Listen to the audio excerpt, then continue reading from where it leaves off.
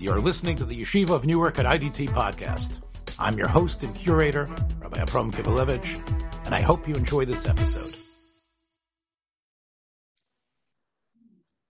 Shalom, this is On Principle Challenges in Jewish Education. Tonight I have with us a man who I'm honored to actually always have him here and to hear his Torah, Rabbi Aryeh Klapper of... Once again, I always get it wrong, Rabbi Aryeh, and I should have it written on the card in front of me. The Center for Modern Torah Leadership. Center for Modern Torah Leadership, indeed. And especially, you know, we this is about Jewish education, and during the summer, right, when you have the Center for Modern Torah Leadership actually has some of the best and the brightest minds across North America and other places in really high level learning. Right, which is really what goes on. It's been going on for about how many years now, the center? But you know, you when I told you about our last week's interview with Professor Michael Broyd, and we talked about Rav Moshe in light of the death of his son-in-law, Rav Moshe Tendler, So I mentioned to you Michael's thesis that Rav Moshe's greatest contribution, Moshe Tendler's greatest contribution, was that he was the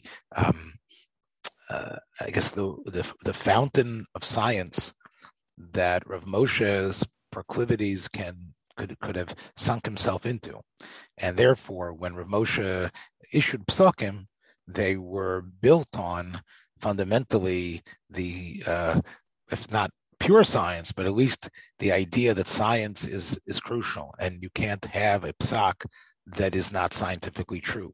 And if the prevalent scientific understanding of things is one way, you can't just have halacha putting its fingers in its ears and ignoring it and saying, well, that's not what we're going to do because we're following the Torah only. Or forced interpretations that obviously didn't jive with the reality. Michael mentioned that up until that time, he said that the chief, the Israeli Chacham Bashi, or the Sephardi chief rabbi, Rav Ben Sin Chai Uziel, would issue psukim, like, for example, I think the thing he mentioned was not the DNA, but testing. What is it? The platelets, the blood platelets for paternity, right? Mm-hmm. They were testing, and that he denied that it could indicate who the real father was, because Chazal say that the blood of a child is given by the mother, not by the father. And Michael felt that was a type of psak that once Rav Moshe became the king of psak, not only in America but even beyond the shores, all over the world. And since his psukim had such a firm basis in science, now you can never issue such a psak. And had it not been for Rav Tendler, as I said before, Rav Moshe would not have a ready access to that type of information. There's he might have a friend who's a doctor or someone who's a scientist, but a son-in-law who's a Talmid Chacham at the same time, who maybe works with his father-in-law in constructing the reality of how those tshuvas work, that made a tremendous difference. And whether you agree with Rabbi Tendler about any of the issues that he was most famously connected to, that of what he was able to accomplish as being Rav Moshe's, I guess, handmaid, I don't know if that's really the right term, but that itself gave him his netzach. I think I probably did a more long-winded synopsis than I would have wanted to, but that's what Rabbi Broyd said. Now, I told you about this because you, Rav Aryeh, are not exactly a stranger to Rav Moshe's tshuvas. Not only do they form, in many ways, a basis for your curriculum, for what your students learn, but I understood from a conversation that I had with you that Rav Moshe had been an influence to you for a long time. You're not just someone who dabbles and looks up at tshuva when someone throws it in your face. You have great familiarity with Rav Moshe, and a little plug for our own website and our own platform. You had a series of 15 shiurim all about Rav Moshe, the art of psak, and I can say that they were done very, very well with a very strong analysis. So when I told you about this, tell me what your reaction was to Michael's theory. So, I think there are a bunch of things that I have to start off by saying. And the first is, how many poskim have there been in history who denied reality explicitly in that really strong way? Not so many, I don't think. So the notion that Moshe is a radical change was interesting to me. And I don't think and I think the DNA case specifically is really interesting because there were lots and lots of people who were opposed to the use of DNA mamzerah specifically. Some of them tried to argue that that DNA evidence wasn't good enough. A few of them put it aside. I haven't seen Rav Ziel's Tshuva specifically inside, but I know Rav Regensburg took that position in Chicago. But I think that everyone understood the goal was, right, that there was an enormous risk that if you allowed DNA evidence into mamzerah's cases, all of a sudden we would be stuck with hundreds, thousands of new mamzerim that al-pi halacha shouldn't be. Right? Halacha wasn't set up to do that. So I don't know that resistance. In other words, halacha would have said right bilei sachar abal, and or many other solutions, right? Right, and we would right. Right. As Rabbi Broid knows well, and he was involved in this, I think, to some extent, right? That really, and Rav Moshe never said any. It's an interesting case. Rav Moshe never said otherwise, and he had many opportunities to say otherwise. And I don't see that there's any. I don't know of any tshuva. Maybe he knows that where Rav Moshe accepted DNA evidence or mamzer or anything else. I think we're talking about not DNA, but it was more like blood typing. Because the Gemara which says the white comes from this, right? Rav Regensburg goes through this. Yes. Goes through this in detail. So it's interesting to me that we don't, so far as I know, have tshuvot of Rav Moshe about this. But I think we really have to set up a whole set of conceptual distinctions as to how halacha relates to science, how poskim relate to science, and then when we have those distinctions in mind, we could go back and say, what is Rav Moshe different, or where does he fit on this scale, and how does Rav Tendler fit on this scale, and then we could talk in the end of that about whether this is a good thing or not. So I think I only know Rav Tendler's position secondhand on most of these issues. Rav Tendler had a very, very strong position, which was that halacha and science were supposed to correspond. And right. So the DNA evidence is, blood typing evidence would be one thing. I'll take a more extreme case. Rav Tendler held that we should be able to test whether blood is dam nida we should come up with chemical tests for that. Now that assumes that halacha is supposed to be exactly a description of reality. Now, not at all clear that in many areas halacha is supposed to be a description of reality. It's not clear you're supposed to find all the mamzerim. It's not clear that you're supposed to find all the biological dam nida in halacha. Right? Those are deep questions. Let me just interject for a second. The advantage, of course, would be that a woman who is bleeding because of a makta or something else would now be tahor, and this way. So this would, of course, for those who don't realize, this would help the world in terms of allowing women to have children that they wouldn't have. Yeah, okay. But it would also, right? We're not, right? I think it's a very careful thing. In a lot of ways, it depends on what poskim are doing.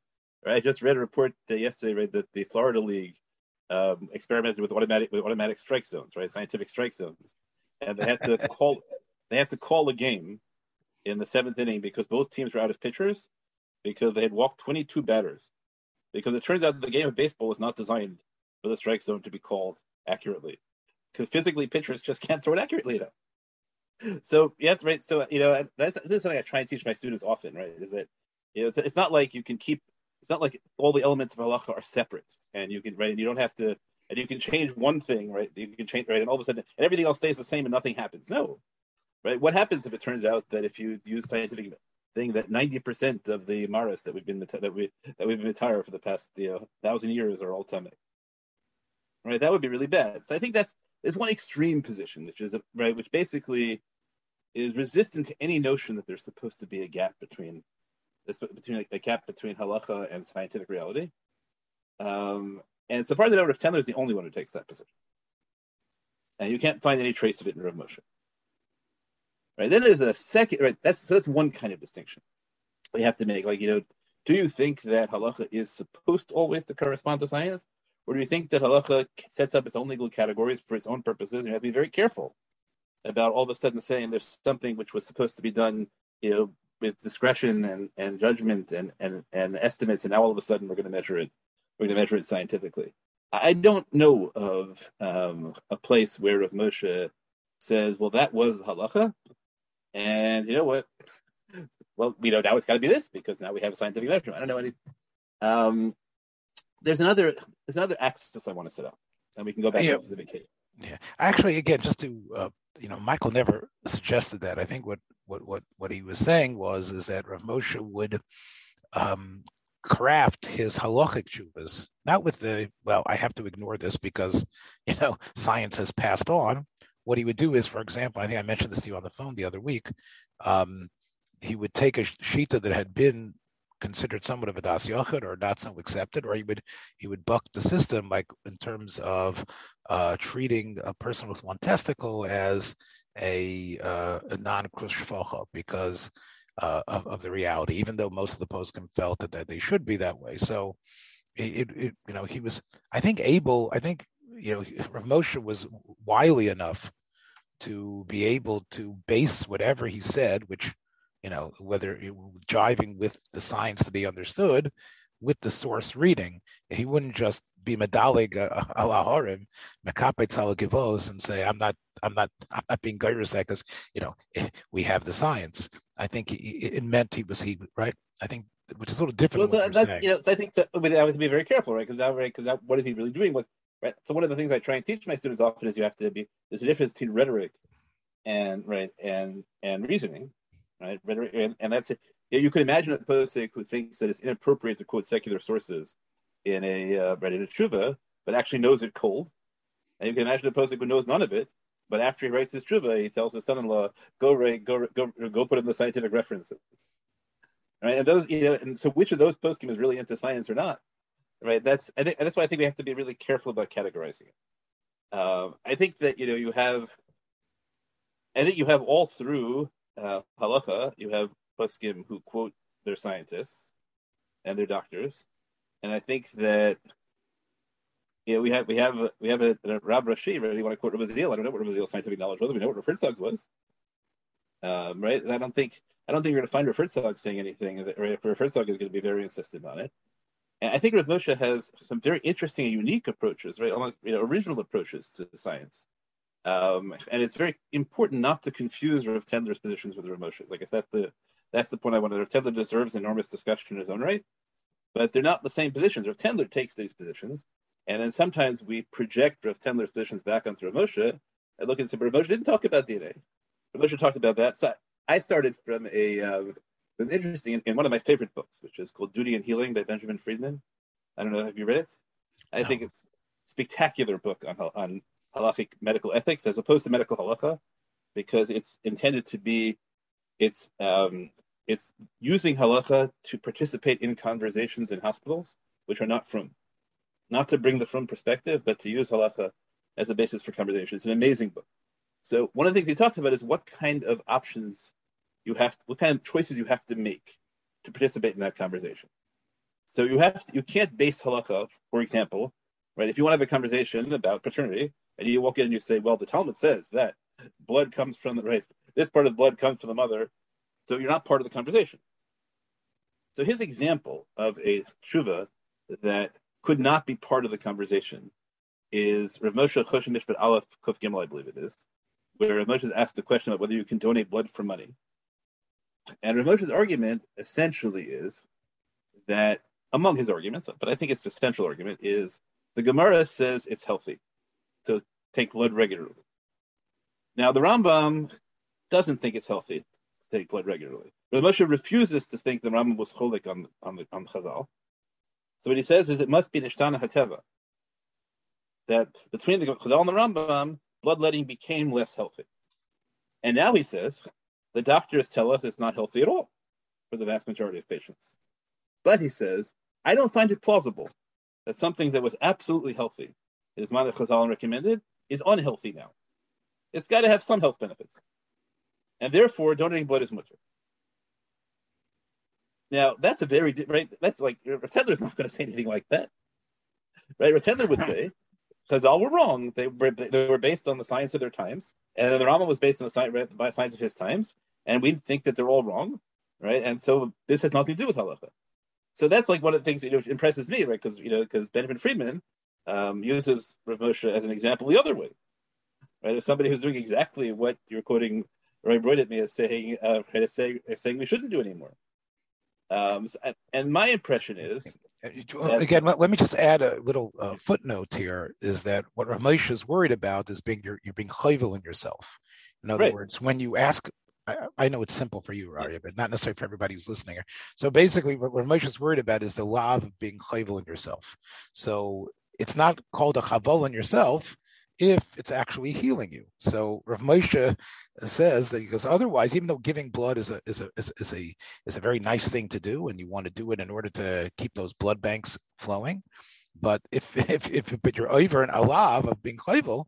So if it's true that there's some sort of health benefit, he's able to use that as a way to allow blood donations to continue, so people shouldn't be worried about the law of Lo Yosef or being chayvel in themselves, right?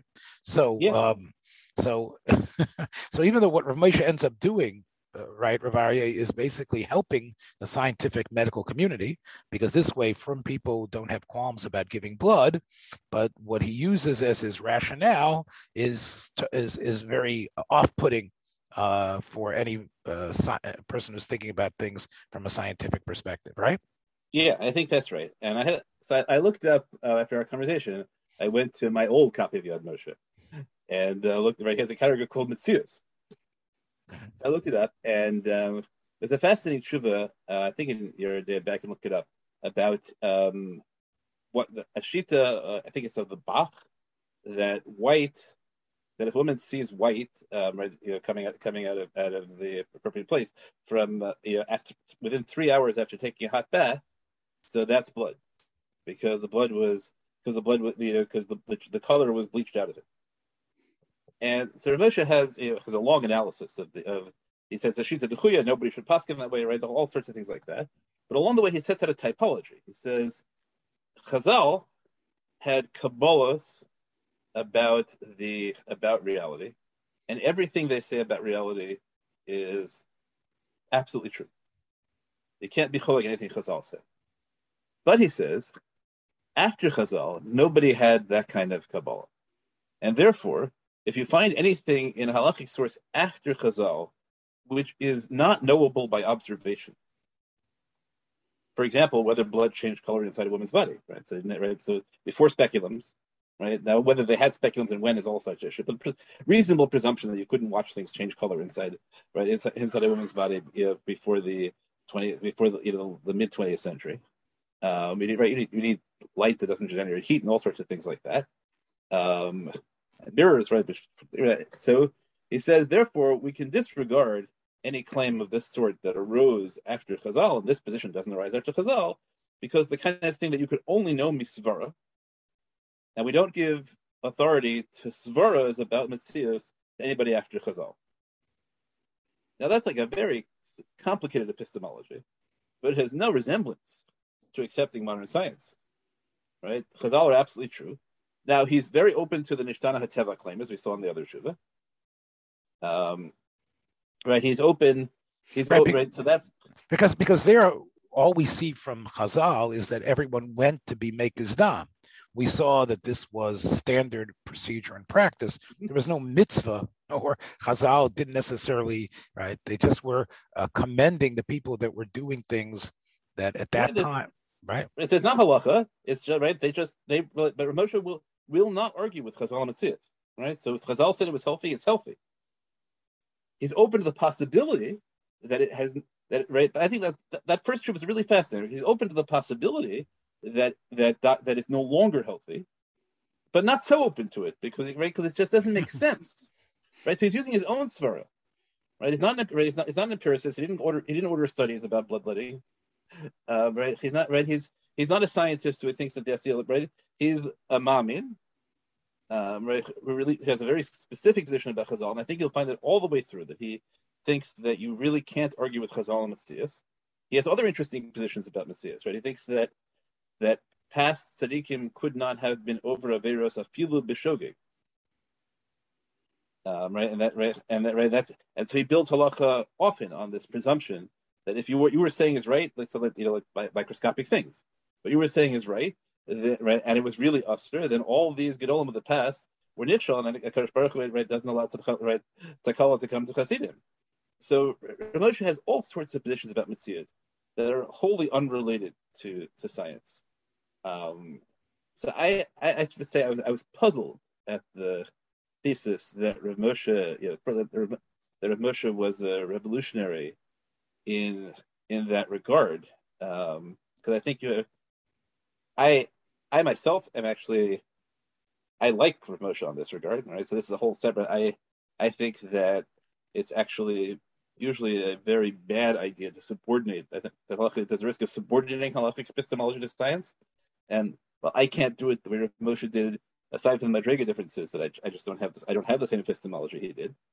But I think that, as I've talked at the very beginning, the notion that automatically, whenever a halacha depends on facts, that those facts should always be determined in accordance with the best scientific knowledge, that's a DNA, right? Again, I think Royd knows well, the reason DNA shifted, everybody tried to resist DNA evidence. There were different ways of doing it, right? One way of doing it is to claim that it can't be true because it's against Chazal. But that was not a winning solution, because there's a solution to that, was Nishtana Hateva. Now you're wrong, right? Now you lost. The Rabbanut still tries very hard, and they're losing, right? It's still right, but to prevent fathers from ordering paternity tests, right? So the Rabbanut tries to avoid getting the data. Rav Willig has a much cleverer solution, which is to say DNA evidence proves nothing about Mazeres because you can't prove whether the child was conceived through actual sex or through IVF. Wow, I see. That gets into the artificial insemination right. issue. Right. I have a very, very, very fancy article in which I try and argue that Rov Bilas Achra Baal is a vadai and DNA evidence is a vadai, and deal with the halacha. What happens if you have clashing vadais? Right. We can talk about this on another point. That's a very involved share. What changed was 9/11. When it became a moral imperative to accept DNA evidence for Igun. And when all this, right, that had never been true before. We didn't have cases where there were sfekos where we still had the body, but we couldn't identify it without DNA evidence. So that's what forced people to come up with a way which we could accept DNA evidence for Igun, but not for Mamzerus. And that's what drove, right, that's right, but you couldn't claim it wasn't true anymore. Right? That's what drove that. It was not a sudden revolution about science. Halakha had been resisting the pressure of science on that with more or less success for 30 years. It was a moral pressure of that. So I think that, as I mentioned to you, right? I think Rav Herzog has a degree in chemistry, so it's hard to imagine Rav Moshe is more than. Yeah, I think what Michael was saying was, but at the same time, Rav Herzog was the Ashkenazi Rav. You still had another posek with a big megaphone, operating in a different area. Once, he is correct though that we hear less and less of obscurantists today, right? In fact, many of the even from the Satmar Poskim, the Chassidish Poskim, they have developed quite, especially in kashrus and other areas, quite a bit of sophistication in scientific metzias and the way things work and the way things happen, and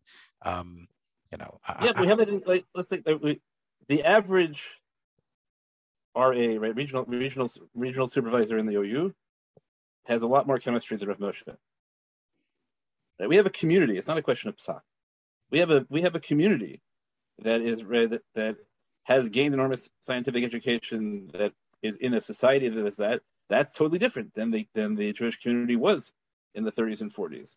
And now it's an interesting question. When I was a kid, my father took me to AOJS convention, the Association of Orthodox Jewish Scientists. And one of the things my father's noted is that there aren't any Jewish scientists. There are no Orthodox Jewish scientists anymore. They're just Orthodox Jewish doctors. And whether, right, the AOJS meetings are all about medical ethics now, as opposed to about cosmology and things like that. And so, there's a lot of debate about the extent to which the practice of medicine is scientific in certain ways now. And it may be that, like we saw, it's not obvious to me that we're not actually going the other way on certain issues like this. But I don't see evidence that Rav Moshe radically altered the field. I think that the field changed in terms of what people would accept. There was a whole lot of enormous lot of English writing. Sort of Tenzer gets credit for that. Again, I'm biased. My teacher is Rabbi Bleich. I think I was thinking of preparing this. Rabbi Bleich has, I think, the line at the beginning of one of his essays is, lipase is not a fat. It's or no, lanolin is opposed to what most people think is not a fat. Actually, it's a lipase protein. This is how an English article starts like this. How many people in the world know the difference? Not me. Never seen a fat, no lipase protein. I get that lipase is probably related to lipid, right? So the people who the explainers of the poskim, right? I think it's Yadua, right? So I think what you're trying to say is that you believe this scientific, medical, objective way of looking at things, which is the way halacha and kashrus and then medical issues is proceeding, might have occurred even without Rav Moshe's psukim. That's basically what you're saying. It's a product of the times that we live in, rather than Rav Moshe shutting the door on the dark ages. Would you say that's? Yeah, I don't see Rav Moshe as unusual, or even as ahead of the field on that way. I think what I'm trying to argue is Rav Moshe Psak is actually on the whole less scientific than most contemporaries. As he gets older, right. But even what the formulation you said earlier, being Dilcha the Bach, already opens the door to, being Machzik Chazal and negating Parshonis that was anti-scientific or was just wrong-headed, right? In other words, putting Chazal on the pedestal, allowing new possible interpretations into those rigid words, but stretching them, and nobody was better than Rav Moshe and coming up with inventive. There's no stretching there at all. He leaves Chazal exactly as it is, and he says, "Look, white blood isn't mentioned, but Chazal don't say white." His whole point is, right, black blood. Okay, if Chazal said it, black blood is blood. Right. Green blood, if Chazal said it, green blood is blood. But white blood, he points, but Chazal never said it. But if they said it, he would accept it. Right, but whether it's stretching or not, as long as he can get into Chazal, we could say Chazal say if there's a tacit contradiction, Rav Moshe is not going to, as you're saying, he's not going to be Dilcha Chazal. He's going to be Machniya himself, but he's willing to be sovel new types of interpretations that we didn't see from the Gedolei Achronim, right? Maybe, I don't know. Yeah. None of the cases you've shown me so far have. Again, I'm not really the advocate here. I'm just saying that. Yeah, I'm not convinced of that.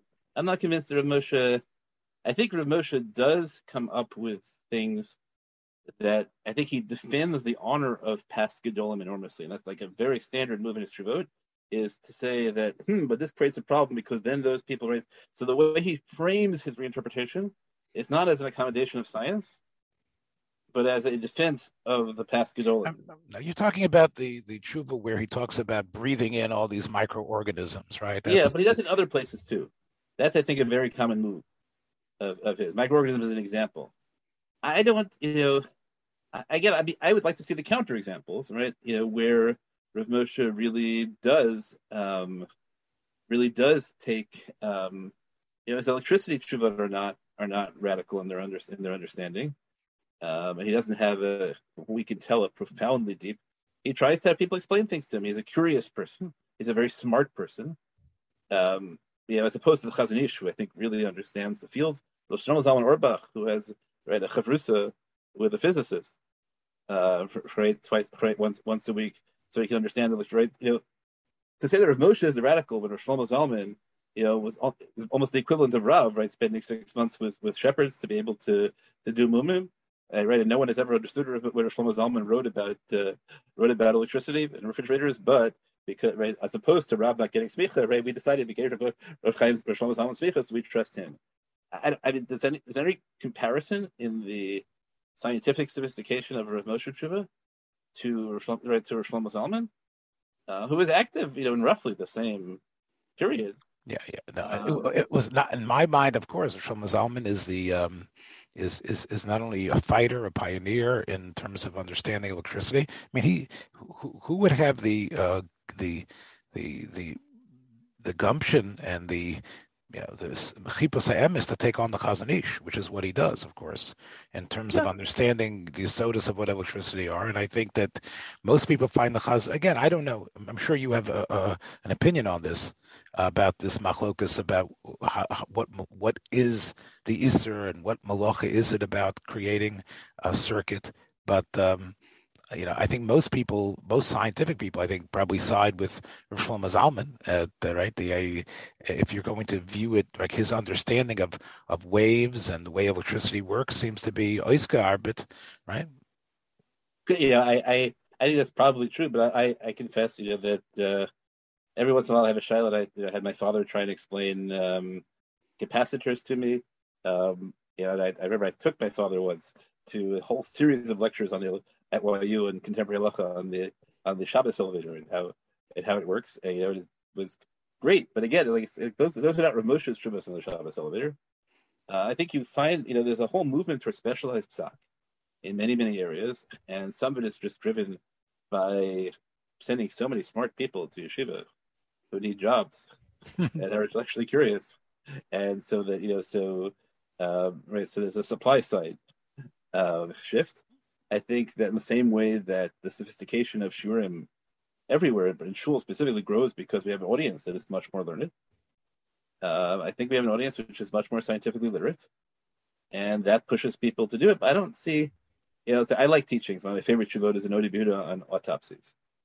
And one of the things that you get is, so he doesn't mention it, but when you read the background history, and you understand he is so at the cutting edge. He understands exactly what is happening medically, sociologically, right? He's completely in touch. And I don't, I think you always have, you have certain obscurantis poskim, right? You have people who don't see the value in it. But most people, I think, so this is where I'm going to set out typology, right? There are poskim who don't care about science, right? When they have a shaila and there's a suffix, so they'll talk to somebody because what are you also supposed to do? I can't find any evidence in Chazal.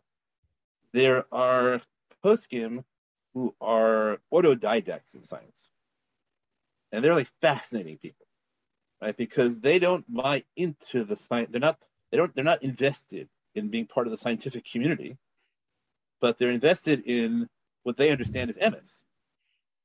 And so they'll have all sorts of idiosyncratic positions because they're not in any way bound by scientific consensus. Right? Those are the most interesting people. The rugged shuffer would be someone like that. That's Rabbi Aryeh to some extent is like that. And then I'm not sure if he'd be so happy with that with that appellation. Yeah, I understand. Himself. Right, I understand. But he believes that what he comes up with is probably in line with what should be the standard approach. Everyone thinks that's what it should be. Right? Because how invested you are. How invested you are in the epistemology of the discipline, right, and the practitioners. So Rav Tendler is fairly unique in that regard because for a while he is fully invested. But Rav Moshe is somewhere between the first two categories, right? It's somewhere between asking a shayla and having certain positions of his own, particularly in the areas of medicine, that he's arrived at his own. I think that it's true that Rav Moshe has. I guess I'm going to make another point. Right? Here's the point I make, which is many people find counterintuitive. I argue that Haredi psak is actually much more scientist than modern Orthodox psak, or should be, because the way the Haredi poskim generally relate to science is that there's this realm of that, like Rabbi Sachs did in a certain sense, right? That there are different realms. There's the fact value distinction, right? And so basically we accept what science says, except when it seems to conflict with halacha, and then we have to engage in our various acrobatics, which different people will solve in some way. Some people will solve the way Rav Tendler does. Other people will put people in cherem for saying that, like Rav Slifkin, right? All sorts of issues like that. But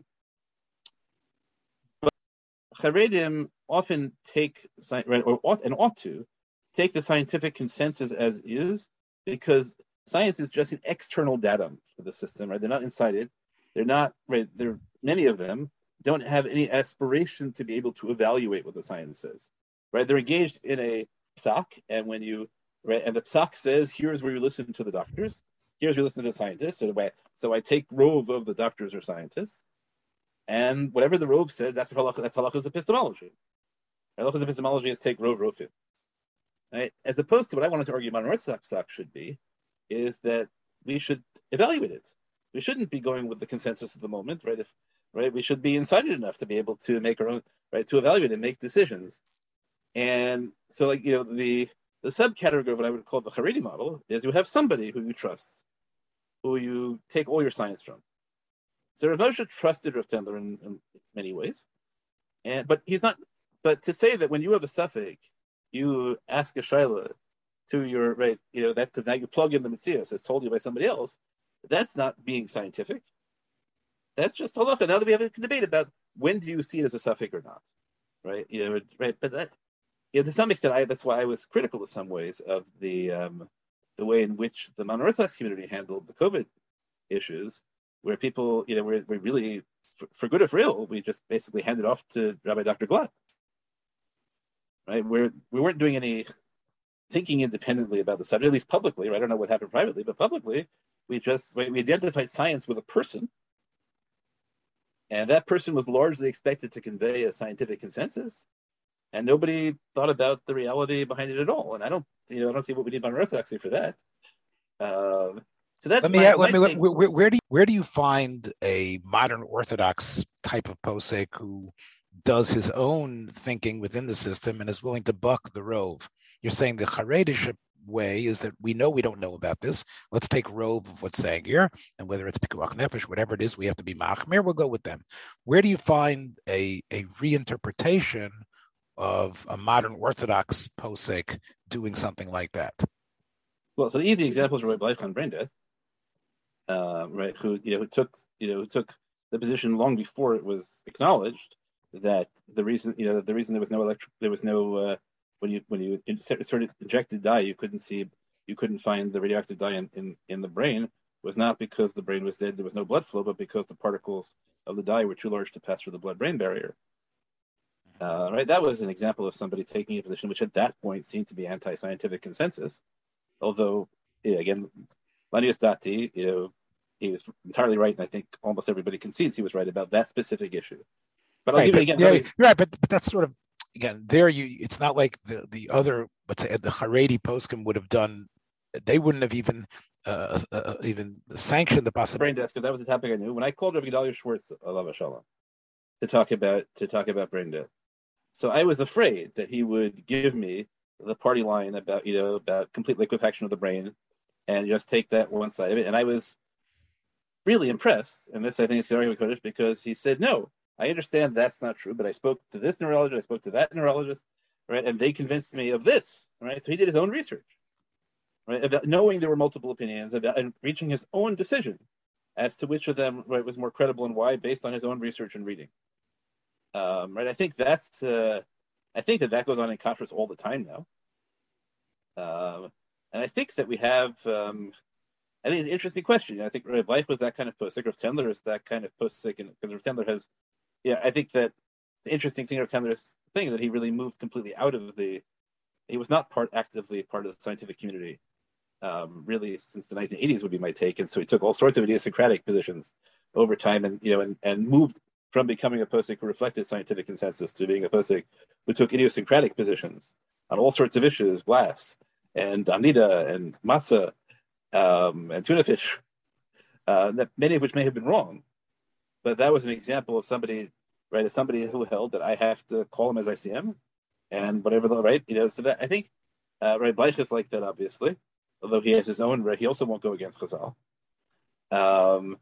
As opposed to Rav Shechter and Rabbi Willig, who I think are not really, the Rabbi Willig is more curious in some ways, and I imagine Rav Shechter has learned the food science, but they're not really invested at all in learning the science, right? That's not they see that as rakachos, the tabachos, and as it is. So that I think it's an interesting model. I do think Rabbi Willig, does experimental things. He definitely his psukim, I think, are quite revolutionary and sometimes taking advantage of a metzias that other people might not even be aware of.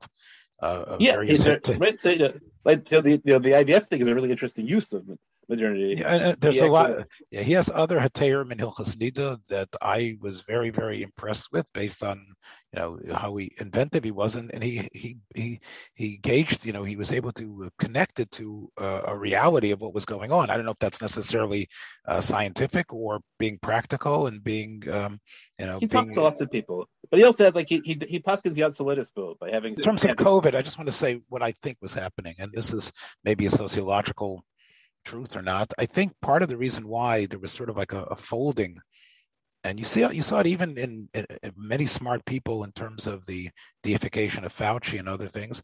There was a fear that I think gripped people to the point that this isn't just like a one-shot deal, a Karen Quinlan or someone, or even a certain percentage of people that are ill that we need to come up with an eitzah for them. There was a panic sense that if we do the wrong thing, we're endangering everybody's life. And I think because of that, it's one thing, it's very easy to be very noble and strong in halacha and feeling great about your shiurim when you're not scared. I think that fear caused a collapse on many levels. That could very well be. And therefore, what I was going to make is therefore, good. We're going to let the halachic laboratory work in other places. Right now, let's just get through this pandemic alive and listen to what these people say, even though there's going to be a world of shilas about risk factors and non-risk factors, and when do we say Shem Ripsoyim, and how choshev davening is, and how choshev these mitzvahs are, right? They would abdicate on that and just say, let's just let this doctor who knows stuff tell us what to do, and we'll follow that, and hopefully we're going to get out of COVID at the end. I think that's we got lucky, right? Perhaps that they picked well. I think it was blown out of proportion, the amount of recalcitrance or resistance to following what science was saying. I think that was shown to De Blasio and others when they were, I think, put this way, the scofflaws and the people who maybe were even more proper in terms of showing halachic independence, I think they were the minority. I think most people folded because out of fear. And as I've said many times, the rest of the people said, look, anything we do is going to be Gur Mechil Hashem anyway, right? So if we come out with statements, even we base them on some sort of proper halacha, and even though it's oisgarbit, but following them would lead to the type of Chil Hashem that we saw, and therefore I think ein eitzav ein tfuna vein chachma keneged Hashem. So even halacha, I think, gets pushed to the side. I think that's my take on it. Right. So the point I was going to say is that embedded in the earth, right? So when you try and make halacha match specific, right, the science of the moment, you're going to first you're going to end up flipping back and forth, because science should flip back and forth as new experimental data comes, and B, you end up being connected to fads. We'd have all halacha based on hysteria, right, which everyone thought was a scientific thing of the moment. So I evangelize, I guess, for the notion, and I'm not a good evangelist about this because I am a liberal arts person. So I was much more successful at Harvard when the MIT students came to Harvard, and I started talking about science. So they would always be or math. There would always be complaints about it, even though I could probably do it better than most rabbis, but I couldn't do it on the level I could do liberal arts stuff, and there are weaknesses in the analogies. And it was always fun when the MIT students came after me after it to object to my analogies and things like that. But I think that's what we need. And I don't think that, the notion that Rav Moshe created a psak where you just took the science of the moment as a given, I don't see that. I think Rav Moshe, the notion of Rav Moshe was this vanguard of progress that dragged everyone else behind him. As I mentioned to you, I think Rav Henkin was probably more sophisticated in that way than Rav Moshe was. And the whole model we have, right, where, what I would love to find is the Tshuva of Moshe, where he says explicitly, my son-in-law said this, but guess what? I think my son-in-law is wrong about the science. Right? That's what you need. Right? Otherwise, it's just das mada. Right? We're talking about questions of what our position should be about dilated and extract abortions, right? Where there was a huge machloket about whether it was medically necessary and when. On all those sorts of issues, I think that poskim need to be able to make sophisticated, independent judgments and not just to hand those off, because these are life and death issues. They're dvarim the beruma shel olam, and I think that the right way to do it is to. Right? Otherwise, I don't understand why we bother giving Rabbanim broad educations.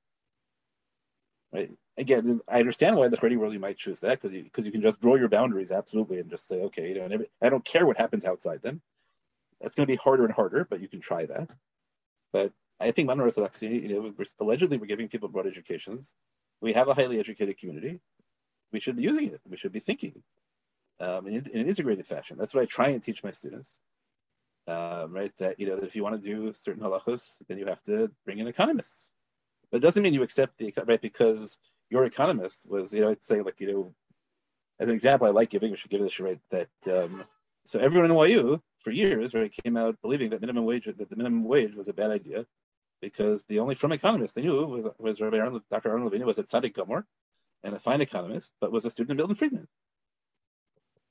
And so we have all these rabbanim who take these positions, and did any of them ever read the economics theory, the economic position the other way? So I thought Rav Asher Weiss was trained by somebody else.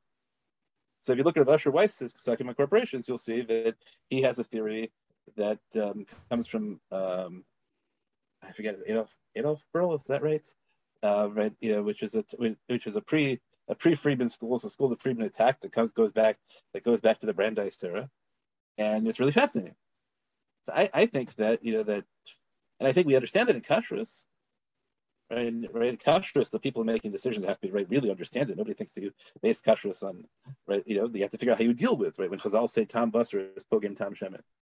Right, so you have to figure out what happens. Does it mean all basar, all shemen?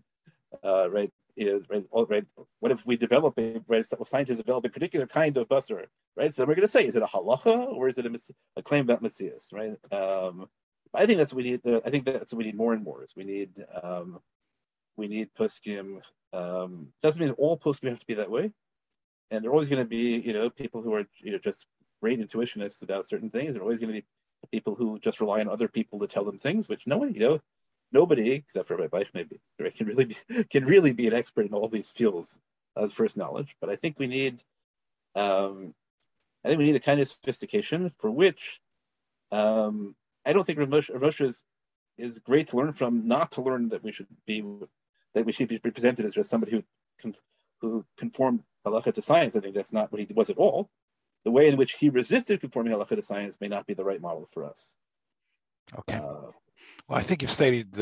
I think I've got the position. That'll hope an indicator that Rav Asher Weiss and others do present at least a model of how to go forward. And Rav Asher is not shy about printing up his ideas and disseminating them. And I think that's one of we've talked about in the past, the little, very happy fusion of, he's of a fellow who was a Talmud of the Kloisenberger Rov, and clearly a Haredi Posek, but still someone who can garner appreciation within the modern Orthodox world. And I think Shlomo Zalman, not to compare, but there are poskim who are that way. Rav Asher Weiss is an excellent model, I think, of somebody who really tries to understand the field on his own. I think as a talker, Willig, does to some extent. I think in a different way. I don't think we're so lacking. So right. So despite it's not like what you sort of set a tone before, as if almost like a hopelessness. I think that we and I think COVID itself brought Rav Asher to the forefront even more than he had been.